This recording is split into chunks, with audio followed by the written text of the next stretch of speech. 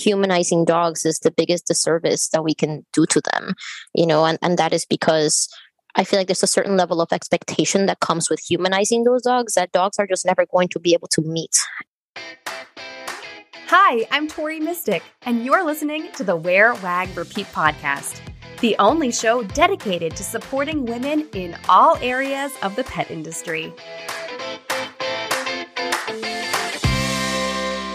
Welcome to another episode of the Wear, Wag, Repeat podcast. Today, I am sharing a conversation with Chicago-based canine behavior specialist Daphne Mendoza. Daphne is all about spreading the message of responsible dog ownership. What captivates me about Daphne's story is her background and the unique cultural influences that she brings to the table. Growing up in Mexico City, she had a real hands-on experience with dogs because her grandfather was actually the chief of police. Together, they would catch stray dogs, get them spayed or neutered, and then either find them new homes or set them free again, which was customary in Mexico City. These experiences, combined with her own journey as an immigrant to the United States, inspired her to start her own successful dog training business that really filled a gap in the marketplace. She is not afraid to call out the lack of diversity in the industry. Coming from an indigenous background herself, Daphne is all about pushing for inclusivity and a more community-focused approach. Throughout our chat, Daphne really drives home the importance of being a responsible pet owner. She challenges the whole idea of treating dogs as, quote, fur babies. Personally, I can't stand that term anymore. I'm sorry, guys, I just can't. And Daphne emphasizes the need to move from fur babies to the need to respect our dogs as individuals. I really like this. It resonates with me so much. In this conversation, we also dig into the challenges of having dogs in the city and how crucial it is for them to have proper space and exercise. Daphne's training approach revolves around incorporating dog care into everyday life, making sure that our pups can be themselves while still thriving in their urban surroundings. This conversation with Daphne will leave you reflecting on the pet industry and the changes that we can make for the better. I hope that you will share what you think about this conversation with me in a couple different ways. One, you can reach out to me on social media. I'm on Instagram at Wear Wag Repeat. You can find me on TikTok at Wear Wag Repeat as well. You can also leave a review for this show on Apple Podcasts. You can also leave reviews in Spotify, I'm pretty sure. Leave a review anywhere that you can. And of course, you're always welcome to continue the conversation in the free Facebook group called Wear, Wag, Repeat Labs. That's also just a great way to connect with other women in the pet industry, ask questions, and share what's working for you. All right, without further ado, let's get into this conversation with Daphne. Daphne Mendoza is a local dog trainer in the Chicagoland area and has been an active member of the pet service industry for 13 years.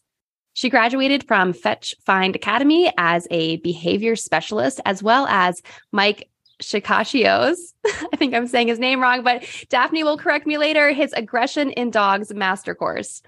She specializes in city dog training and managing high stress and high anxiety situations. Daphne has developed a unique perspective as a trainer where she emphasizes the importance of communication, team-centric activities, and living a dog trainer life. Hi, Daphne. Hello. I'm happy to be here. So please tell me once again, I know I asked you 14 times before I hit record. How do you say Mike's last name?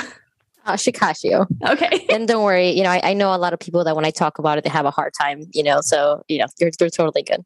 I'm sure he'd understand. I don't know why. I was just really stumbling over his name, but I want to make sure we got it right. And of course, we'll put links in the show notes and all that kind of stuff. But welcome to the show. Thank you for being here. And I'm really excited to hear about your career and your experiences in the pet industry. Maybe we can start off and I can ask you kind of how you got into the pet industry. What inspired you to become a dog trainer? Yeah, it really, it's going to sound a little cheesy, but it was really just fate. I grew up in Mexico City. I immigrated here when I was about 10 years old. And my grandfather from my mom's side, he was a chief of police in Mexico. So I grew up around Rottweilers, Dobermans, all kinds of canines all over the place. And then on the other side, my grandfather and I, from my dad's side, we used to live near this national park in Mexico. And a lot of people, unfortunately, would dump dogs there.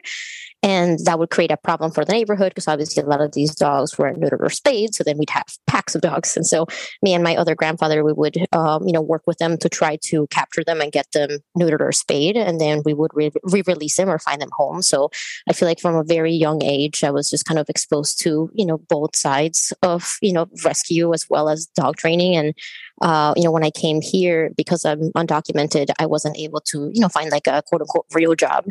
And so I was like, well, what can I do to, help my family, pay for college? And I started dog walking in Wrigleyville. From Chicago. And so somehow, again, as fate would have it, I ended up getting just all the reactive dogs and just, referral after referral. I actually ended up owning my own dog sitting company and dog walking company. And eventually when DACA, the Deferred Action Program, got passed, I was able to get a social security number. So I was able to start working in the field. And I've worked anywhere from boarding facilities to, groomer assistants, pretty much every field in the pet industry. So I feel like I have a pretty well-rounded, background. And, I finally decided, why not make this a career? And I signed up for Fetch Find Academy and graduated there a couple of years ago and, never turned back.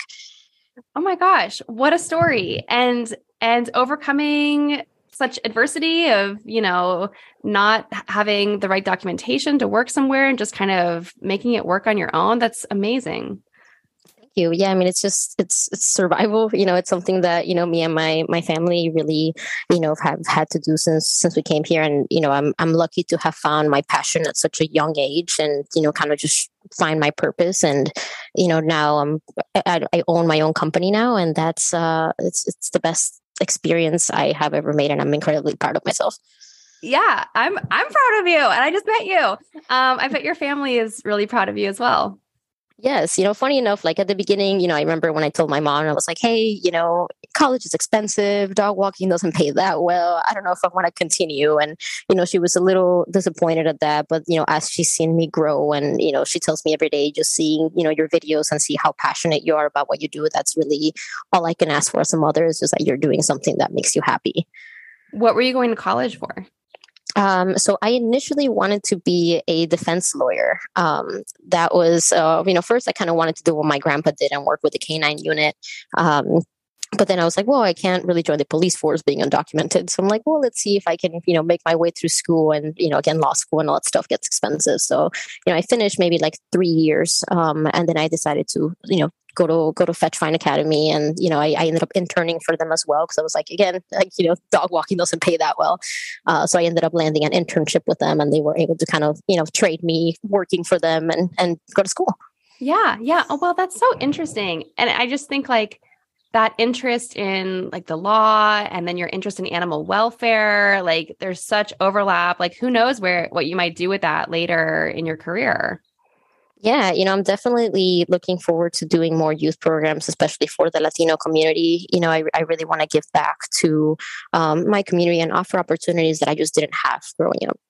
Okay, so you have kind of like, you're a very determined person who, wants to pursue your dreams, and you're going to make it happen, and you're going to work and make it happen. But I'm sure that there are, different roadblocks along the way. And you were kind of talking to me a little bit before we hit record, and I wanted to make sure that we cover this in this episode because it's such an important topic, which is just the inclusivity of the pet industry and how it can be hard for a person of color to succeed in this industry. And I can't speak about that firsthand, but you can. So I'd love to kind of hear your insights on that, and maybe some suggestions on what we could all be doing to improve the culture of the pet industry. Yeah, of course. And I think that is something that I think from the last year, it's been something that has been truly magnified. It's kind of like taking the red pill in the matrix. It's like once you start seeing these problems, you really see like the roots of, our white supremacist system kind of has influence on everything.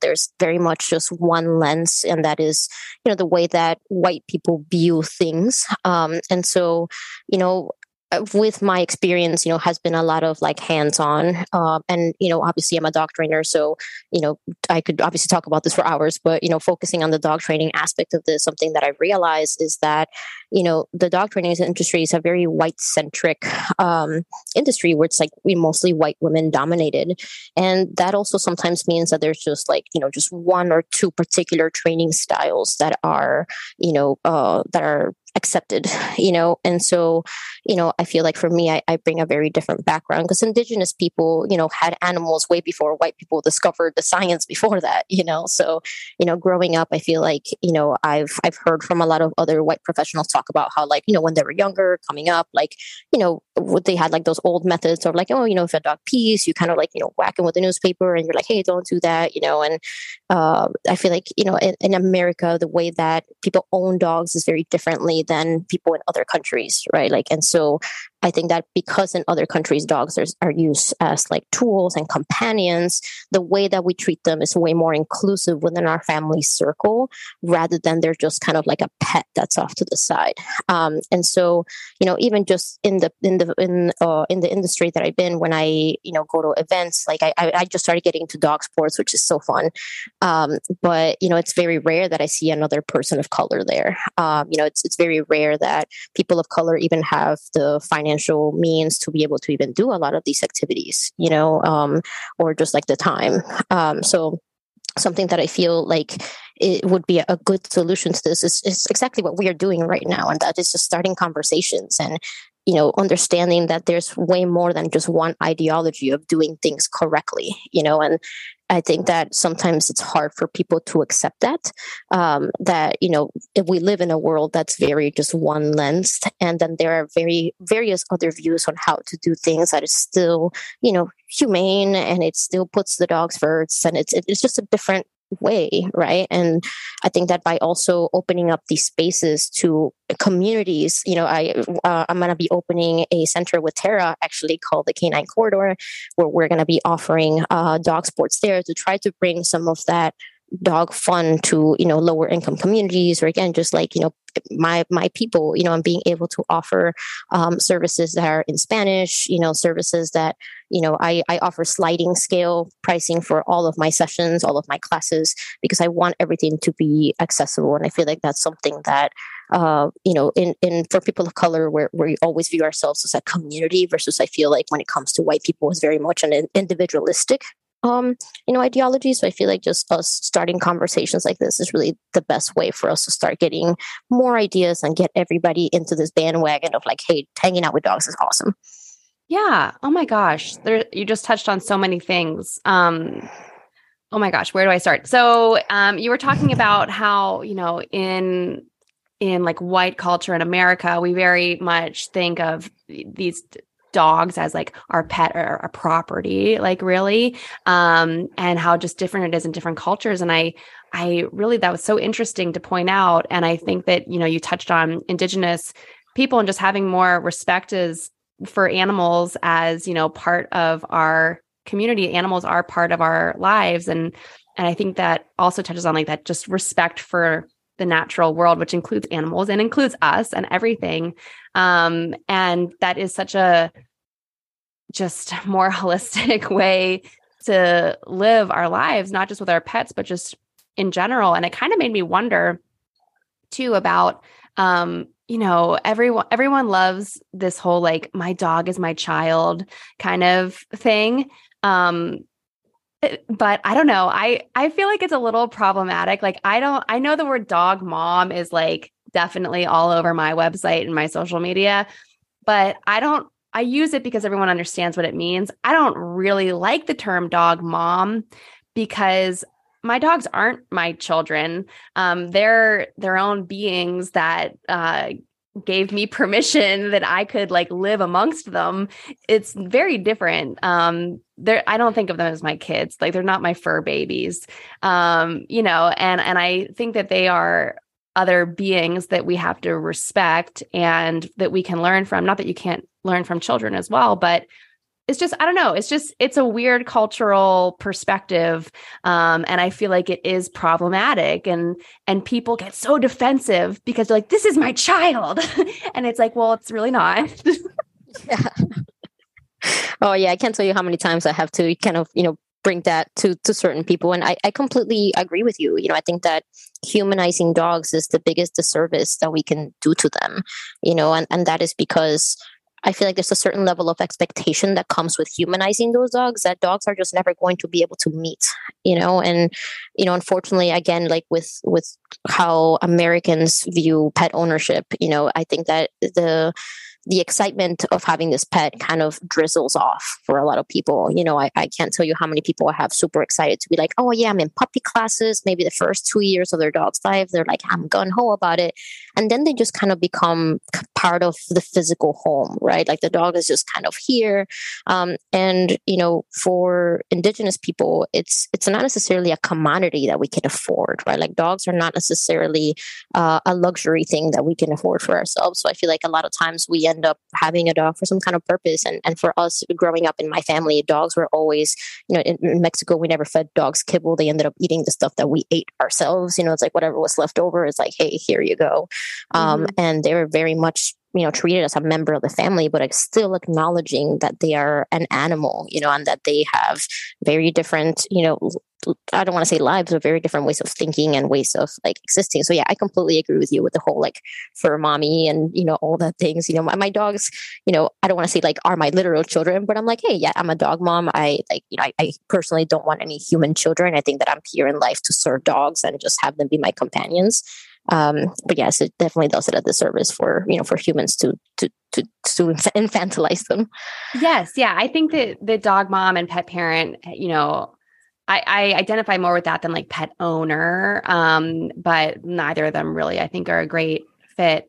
And you got me thinking here about so many things, but, talking about how people, a lot in white American culture are excited about their dog for the first couple of years. And I think it is all kind of tied into the like capitalism and like, what can you afford? And like, I'm going to buy this leash. I'm going to buy this thing. I'm going to buy this treat. I'm going to buy a designer dog. I'm going to buy the best private lessons money can buy.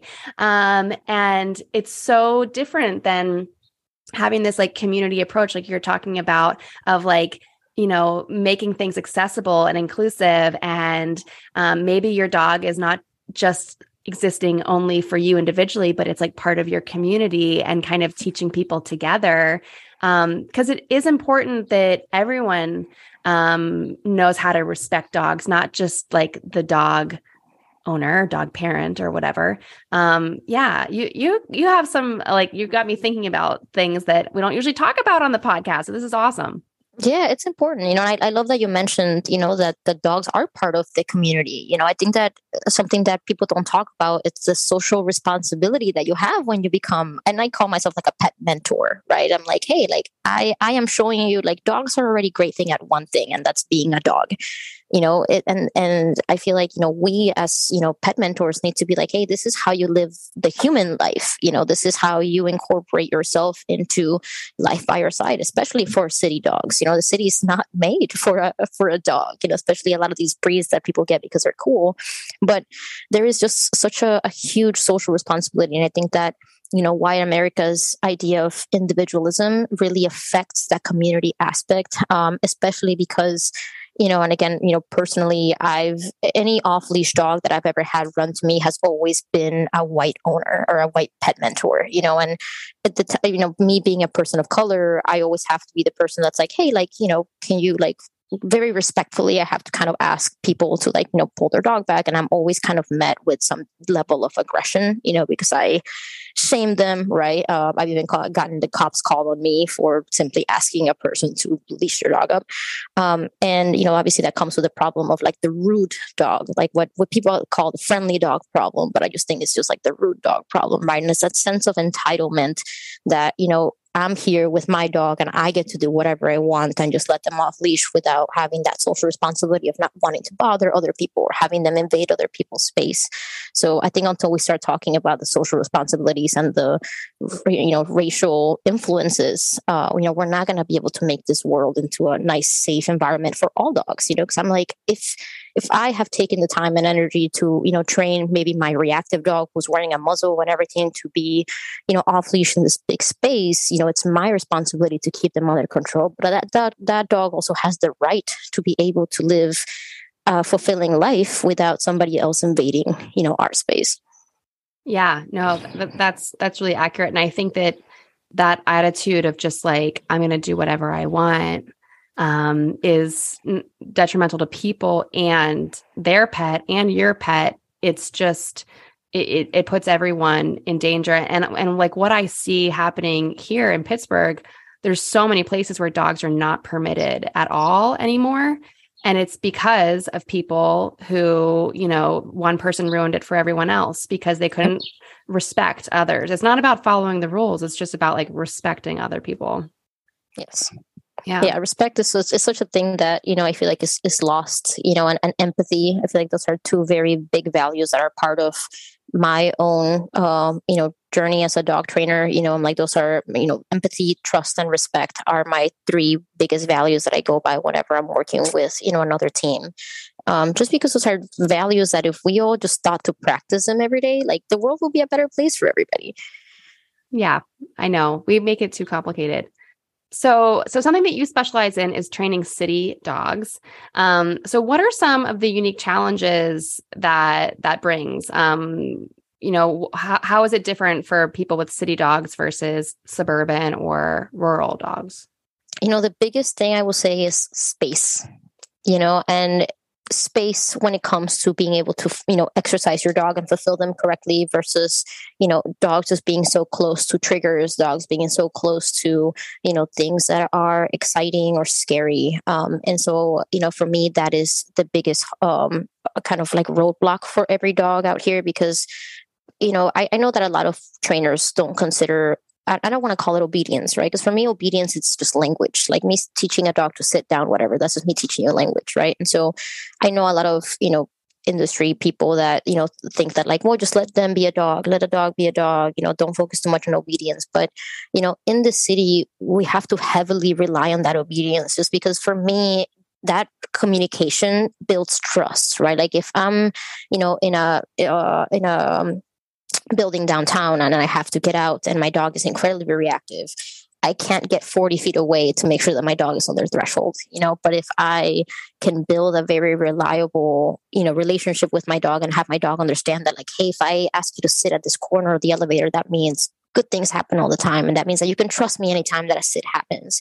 That I think reduces the risk of, dogs not feeling safe or, making mistakes. And so to me, that is one of the biggest challenges is like, we don't have the space to be able to let just dogs be dogs because it's unsafe, for them to just like, run away into the street if they get scared, so, and a lot of city people also like, I love that you mentioned capitalism, because, a lot of people work a lot living in the city, living in the city is expensive. And so a lot of people also don't have necessarily maybe even the time to do a lot of stuff for their dog outside of like having to work, taking care of just regular life stuff. And, the last 3 years have been intense for a lot of people, for everybody, so I feel like space and time are really just the biggest factors in here, which is why my training is very much about lifestyle.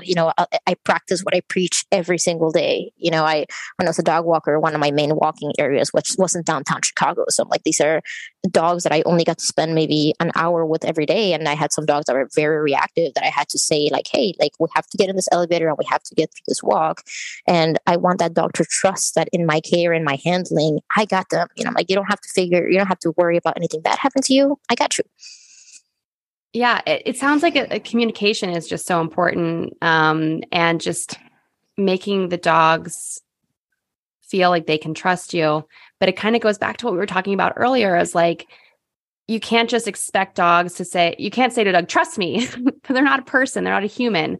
So you need to understand, like, how are they viewing the situation? Like, how do they communicate rather than us putting our communication onto them?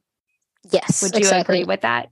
Exactly. We really have to, mentor them in a way that they learn. I could say like, I want to train you this way, but I could try to do all those things. But if I'm not considering how you view the world and how you understand the world, then nothing is getting through. Yeah. Well, and I think another big thing that affects a lot of pet mentors, pet owners, pet guardians, whatever we want to call them.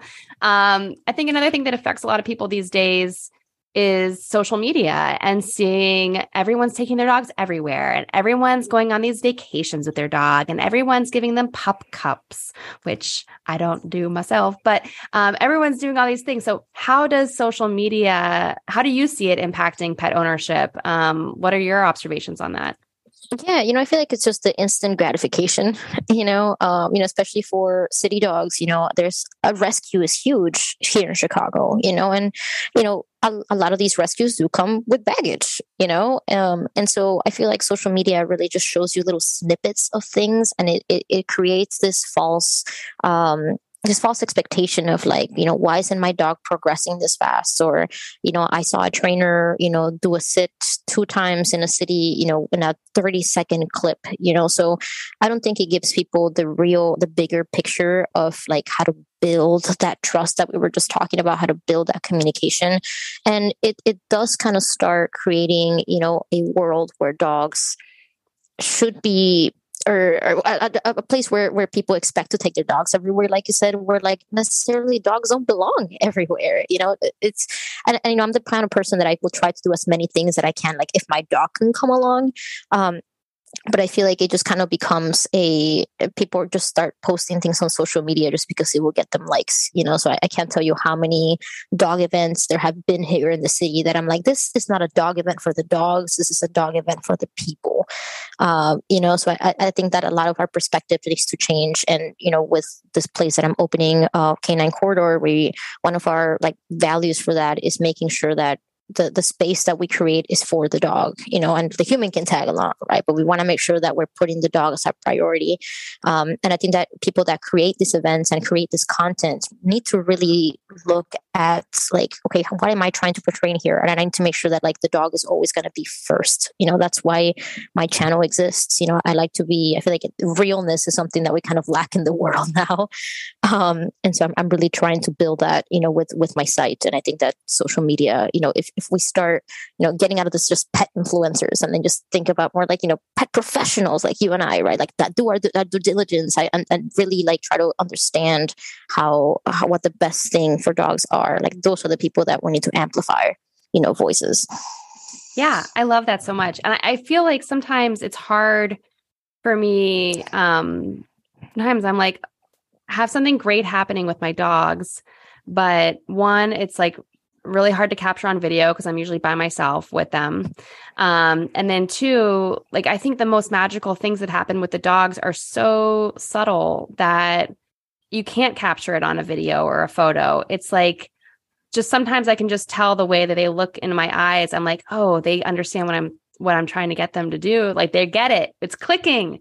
But it's just like a little glimmer of the eye. You can't really capture that in social media. And you're right. People have this, like, they want this instant gratification, but you might train, like when I first got my dog, Bert, he was an adult and he'd been in the shelter for like over a year. And he just kind of forgot how to like sit and he couldn't really like lay down. He stood all the time. And I think it was because he was on concrete floors, for so long. So he just stood a lot.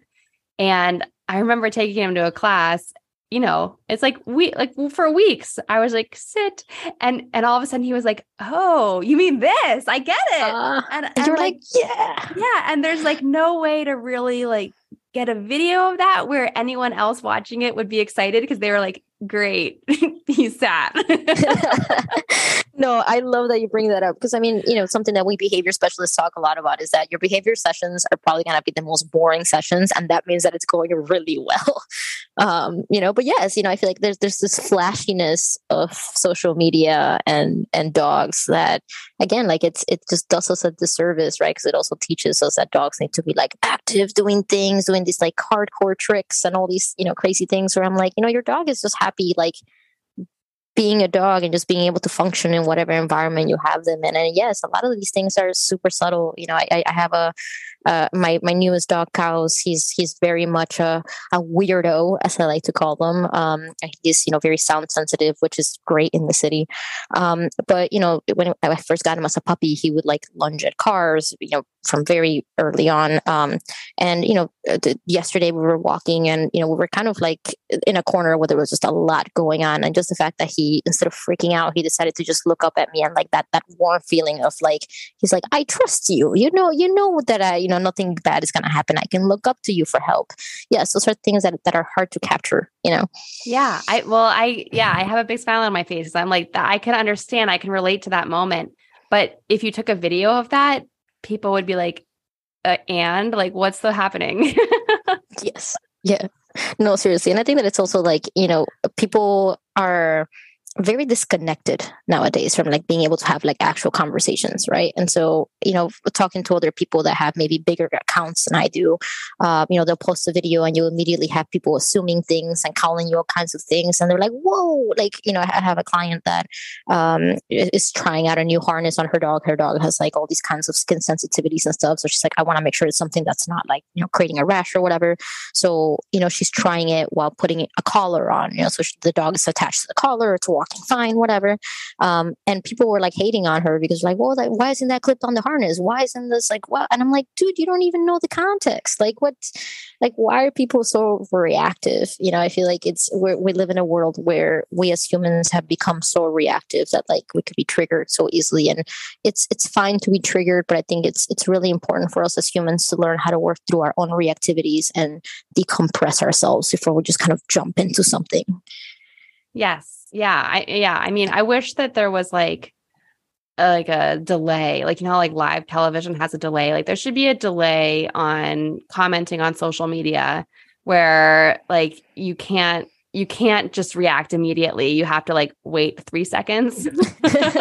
There you go. It's like take a minute, take it in, and luckily, I've been really lucky to, not that I have like a huge following, right? But, the following that I have built is very much a small tent where people truly care. I feel like I've really cultivated a space where, I feel safe talking about very real feelings. Before we got on, I talked to you about me losing my Malamute a couple of weeks ago, which was, again, that's always like the hardest moment for, any pet parent, pet owner, whatever. But, I felt safe and comfortable being able to talk about that through my Instagram, which obviously pet grief is not something that a lot of us talk about. I know you did a podcast on it recently as well.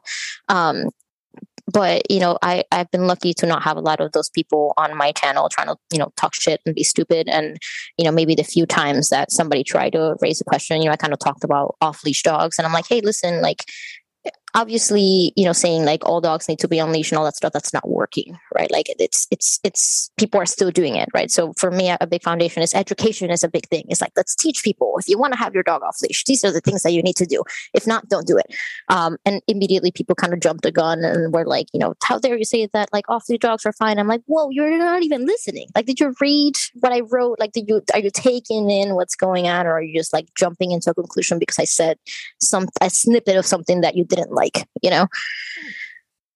Oh yeah, I know. Take a deep breath. Exactly. Well, Daphne, this has been such a great conversation. And our theme is about like continuing the conversation. So where can people go to find you, see your content, and hopefully reach out and talk to you? I'm proud that I finally finished my website a couple months ago. So that was up. That was one of my biggest accomplishments. And it looks really nice. Year. Lots of videos on it and stuff. Yes, I'm a big artist, so I feel like there was a lot of artistry put into that, which I'm really excited about. But yes, if www.adogtrainerlife.org, that's my website. I'm also on Instagram, TikTok, a dog trainer life as well. Again, the reason why I decided to, I don't even want to call it my company, right? But the reason why, my career is what it's named, a dog trainer life, and not like Daphne's dog training or something, is because this is what I preach. It's what I've been living since I was a little kid. It's what I live with my dogs every single day. And it's a very real perspective from just a pet professional who is, rocking it with her dogs and having the best time. And I just want to share that with the world. Yeah. Well, and it's like, it's not just for you. It's like for everyone to live the dog trainer life. Yeah, exactly. Yeah, I love it. Well, thank you again for your time and your insight. This was such a great conversation. Thank you so much. This was awesome. I appreciate everything that you do as well. So thank you for having me. Some of the best conversations happen after the episode. Send me a note on Instagram at WearWagRepeat, or find even more women petpreneurs to connect with in our private Facebook group called Wear, Wag, Repeat Labs. If you want to dig into more episodes, resources to grow your business, or find a link to something we discussed, it is all right there for you at wearwagrepeat.com. I'll see you back here next Wednesday for a fresh conversation.